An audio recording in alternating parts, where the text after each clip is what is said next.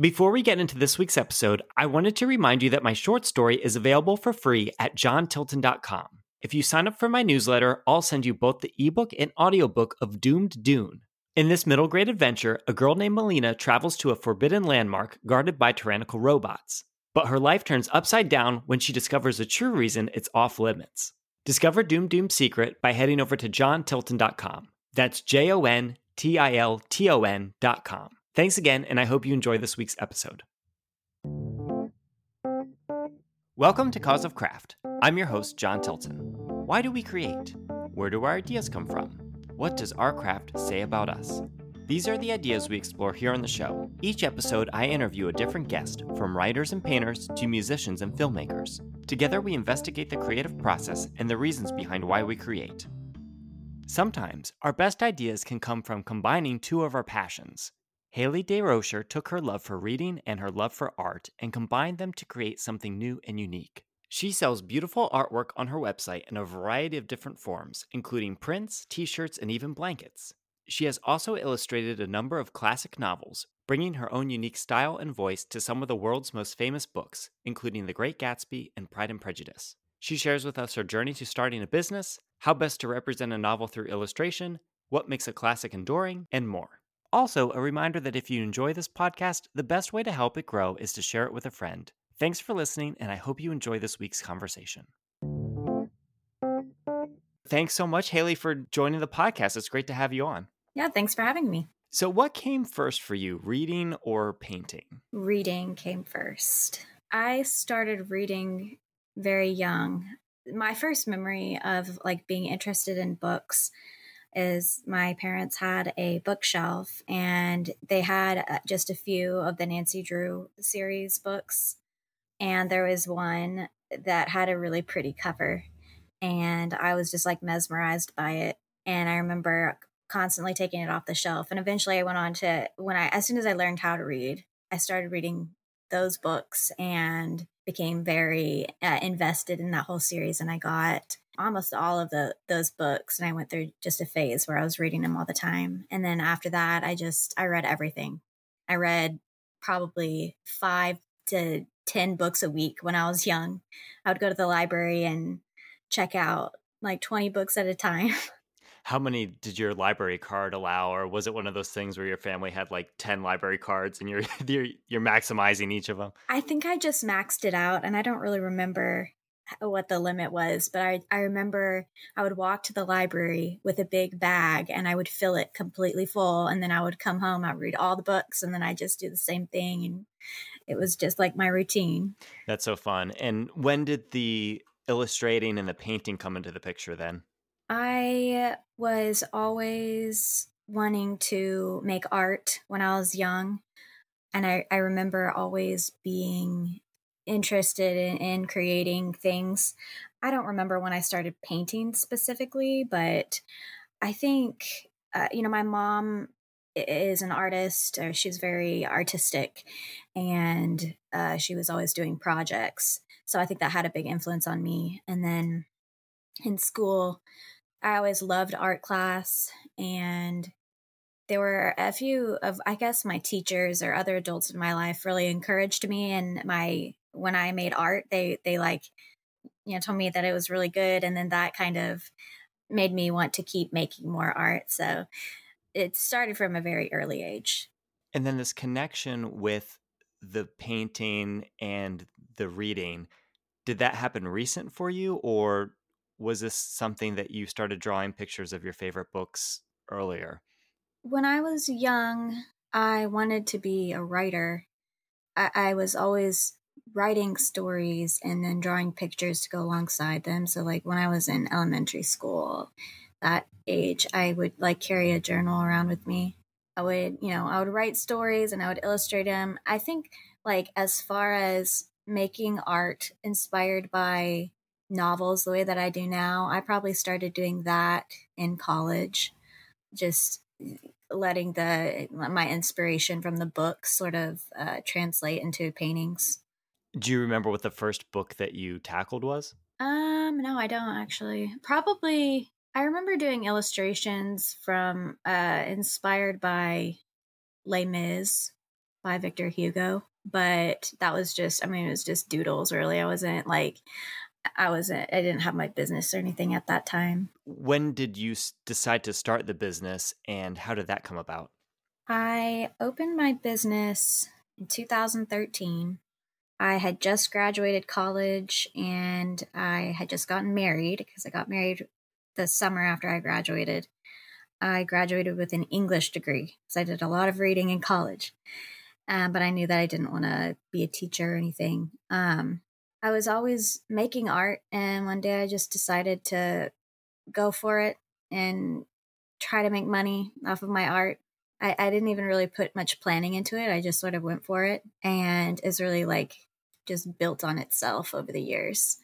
When I first opened, I wasn't doing exactly what I'm doing now. So What did you start with? What was the first project? I was making little paintings that were more just like pithy sayings, not necessarily inspired by books, but just like common, well known sayings. I would make like little magnets or pins. And then eventually, a few months after I started doing all that, I started focusing on literary inspired products. And so I started making bookmarks and all the just different types of art that was all literary inspired. And so then it just grew and grew from there. And so then you started illustrating full novels. Yeah. Now I know you said the first one that you did way back, you don't remember what it was, but you remember the first one since you started your business? Yeah. I started doing illustrating these classics in my first one I did in 2020. So it's only been a couple years since I've started doing those. The first novel that I illustrated was Summer by Edith Wharton. Wow, that's incredible. So you started this relatively recently. If you go on your website, you would never guess that because you have done already so many, and and just the quality of the work, it seems like each of these takes you a long amount of time. How many illustrations are in each of the books? I do a minimum of 10 illustrations per book, and most of them have like 12 to 15. And how do you go about deciding what book that you want to do? So like I know that it's probably tied a little bit to some of the public domain aspects of these, but there's hundreds and hundreds of books there. How do you go about deciding which ones are a good fit for your style and that you want to spend time releasing? Yeah, so all of the books that I have illustrated are books that I've read several times and that just deeply inspire me and that I can return to again and again and not grow tired of them. Like with Summer by Edith Wharton, I first read it when I was in high school. And it's a book that not a lot of people have read, not a lot of people know about. It's not one of Edith Wharton's more famous novels. And when I first discovered that I could do this, I wanted to create, it was more for myself than even, I was like, I want to make a really pretty edition of this book because I love it so much. And you can't really buy it. I mean, there's not very many places many publishers that put this book out, and I've never seen an illustrated edition. So that's really why I started to. I mean, from the beginning, because I wanted my own pretty edition of this book. The rest of the books are just some of them are very famous. I have done Pride and Prejudice, and that's one that you could get anywhere. But it's just a book that I love it so much, and there are so many quotes and so many things that I'm inspired by and that I want to paint. And what do you think it is about books from that time period that allow certain ones? Because obviously there are hundreds of books from that time period to hundreds of years ago that are kind of lost to time. But then there's ones that are enduring and read by many every single year, something like a Pride and Prejudice. And then there's these, I guess the way you were describing it, you feel like Summer is almost this hidden gem, right? Like it's something that's there, but maybe not talked about as much as you feel that it should be. But with both of those, kind of those latter two, what do you think it is that makes a work of art enduring that someone can appreciate it 100 years later, because not every book is like that. Yeah, I think some of it is obviously the mastery of the craft, how the author wrote it, and if it's widely if it's widely relatable. Because with a book like Pride and Prejudice, you can read it, 150 years after it was written, and you can still relate to the characters. It's timeless and it's relatable. But I think that some of it too, that makes a book popular, like Pride and Prejudice, even 150 years later, I think is the public reception to it. I think if enough people talk about it and share it with other people, then it becomes sort of cemented into the classic canon. Whereas some of these other books, like I think that Edith Wharton is my favorite author, and there are a few of her books that are still regarded as, are classics in the classical canon, and people know about them and talk about them. So The Age of Innocence, The House of Mirth, Ethan Frome, those are her well-known novels. But then she wrote, I think, 40 books in her life. And so many of those novels are no longer talked about, no longer published or printed, but they're still really good. And I think that they just didn't get the hype at the time, and they've just sort of been forgotten. But I don't think that they're any worse than her more popular novels. I mean, some of them are not as good, but some of them are equally amazing, and yet they just sort of got forgotten. So when you approach one of these books, where does the process for illustrating it start? How do you come up with what images you want to put next to the text and on the cover, for that matter?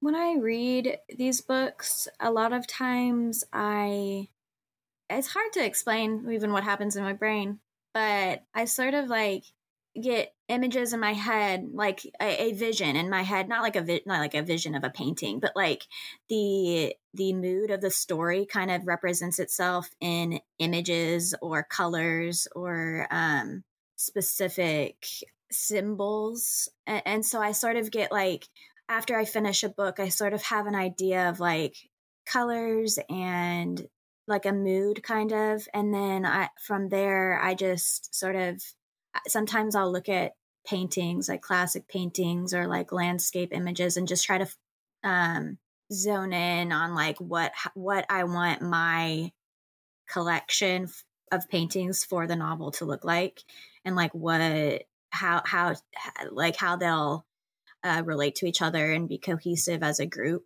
It's very hard to explain. That probably doesn't make any sense.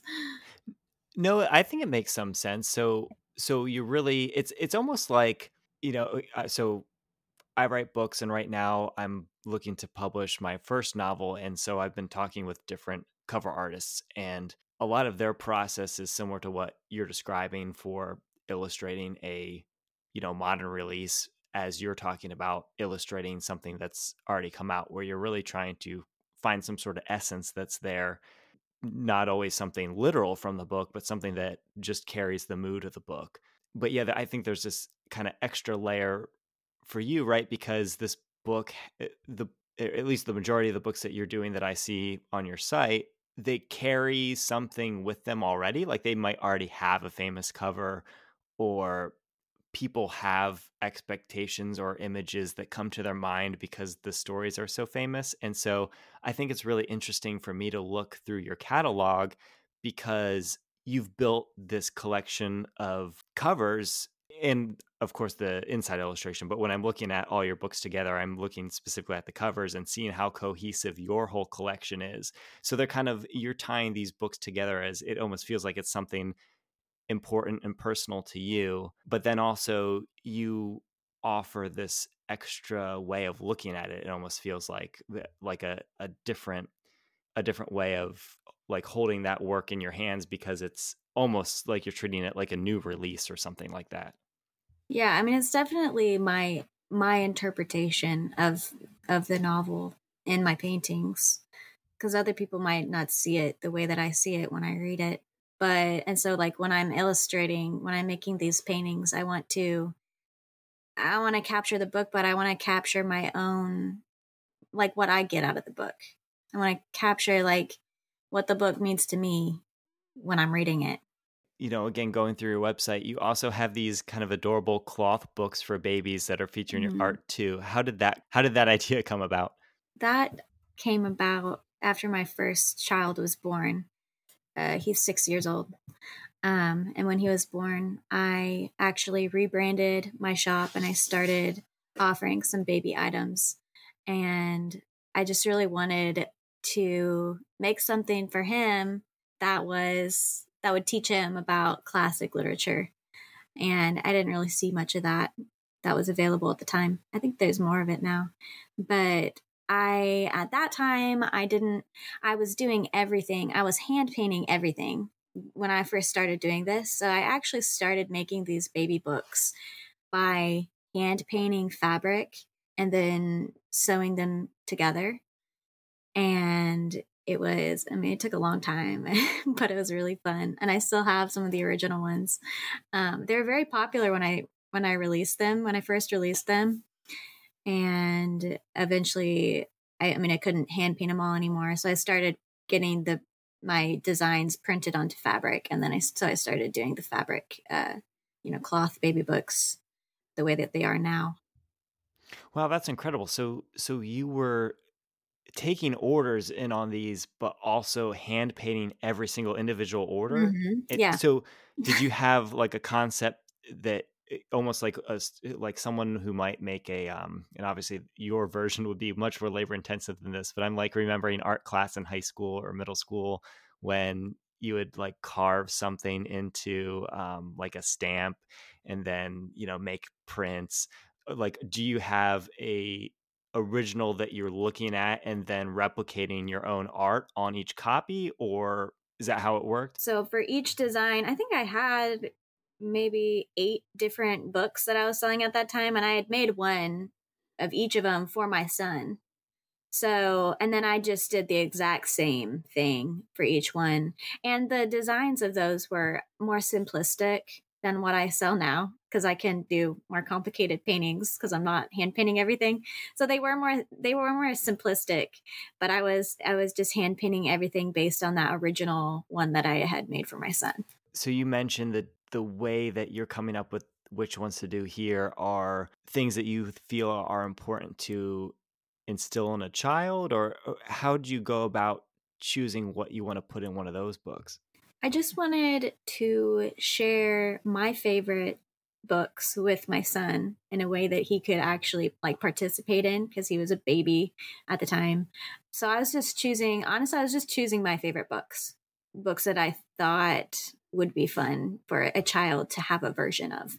So I think like back then I had Baby's Guide to Macbeth, which was just a fun one to do. I had Baby's Guide. I had I think it started with Baby's Guide to American Literature and Baby's Guide to British Literature. And then I had like Baby's Guide to Great Books, and I just put my favorite books in there. Yeah, so it was fun. Wow, and then you're doing this too while you have a new baby, and of course, today your family has grown to 4 children, and I'm sure that your home is even busier than it was back then. So, I guess what is it about doing your art and running your business that, among all of the chaos with having kids in the household and also running the business and creating things, what keeps you going in this endeavor, and why do you keep creating things? It honestly brings me joy. I think I would go crazy if I didn't have an outlet like this. The thing about that I love about my business is that I can create art, but I'm also sharing my favorite books with other people who care about books. And I love talking about books with people. So this gives me an opportunity to, express myself in art, but also share my favorite books with other people. And other people get excited about I like it when people get excited about the same books that I'm excited about, and it's just, yeah, it brings me joy. Yeah, and it sounds like it's a combination then of joy, but also some sort of meaning, right? Like Yes. it's not it's something that goes beyond like what you were saying, sharing that passion as well. Like it's not just some arbitrary thing that, oh, you can paint whatever and it's just fun to paint. It's something that specifically speaks to you. Yeah. Yeah. And I think if I didn't have a business and an audience and like a specific purpose and direction in this, I don't think that I would sit down every night to paint.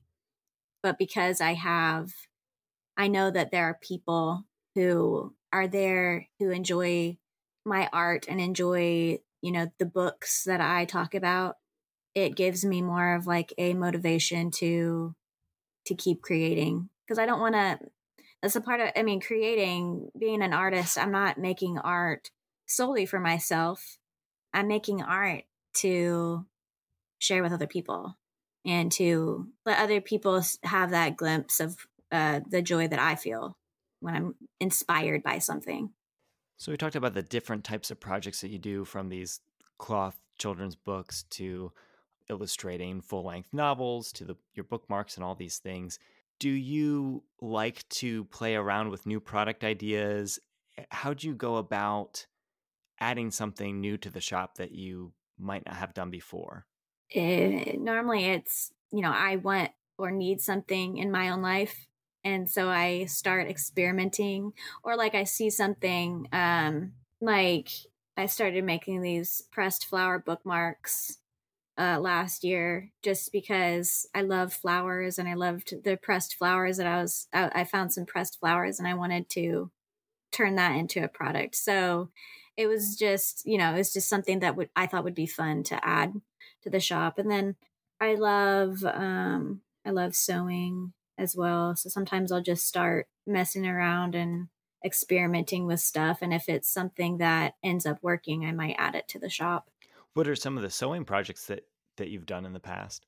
I make and sell blankets. And I make book sleeves too. That's what I offer in the shop that I sew.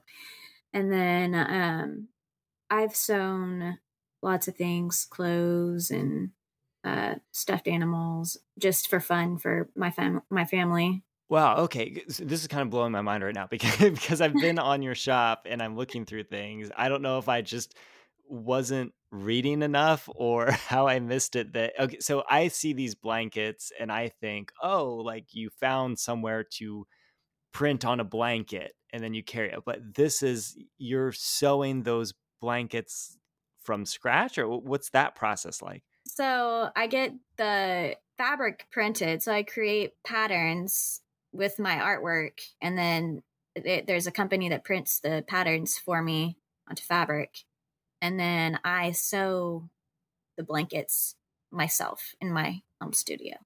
Okay, I see. So you get the fabric in and then you make it into a blanket, or I guess whatever you see fit for creating something with those. Like the book sleeves you were saying too. Yep. Well, that's really cool. And then I also see like you do candles and things like that. So is that all, you're doing that by hand as well? I don't make the candles. Somebody else makes them. But yeah, that was a fun thing. I think I might be doing more candles in the future.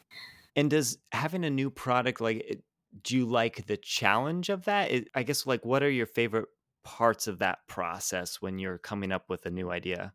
It is exciting to kind of have a new idea and then start executing it, because when it all comes together, it's very satisfying to you start with an idea and you're like, I don't know if this is really going to pan out, but then when it works out, it's very satisfying and fun, and then people get excited about new products too. Well, Haley, it's been so awesome just learning about your process and the reasons behind why you create and all these different projects that you do. Uh, Can you tell us how to get to your website and how to follow you on Instagram, where to see your work? Yep. So I have a website, sweetsequels.com, where I sell my all my products. And then you can follow me on Instagram at Sweet Sequels. I also sell digital copies, like digital art on Etsy. So if you want to print that is a digital download. You can get one of those on Etsy at Sweet Sequels as well. Well, great. And we'll have links to all of those things in the show notes for this episode, as well as on the website, causeofcraft.com. Thanks again, Haley. It was just a pleasure meeting you and talking more about your craft. Yeah, thanks for having me. Thanks for listening to this episode of Cause of Craft. You can purchase Haley's work at sweetsequels.com and follow her on Instagram at sweetsequels. Links in the show notes. If you enjoyed this conversation, I've interviewed a number of other artists on the show, including Evan Harrington on episode 12 and Elaine Tolsma Harlow on episode 7. And if you like the podcast, please consider sharing with a friend and leaving a 5-star review on Apple Podcasts and Spotify. Those things really help the show grow. And if you have feedback, suggestions, or guest recommendations, send an email to john@causeofcraft.com. That's JON@causeofcraft.com. Thanks again for listening, and see you next week.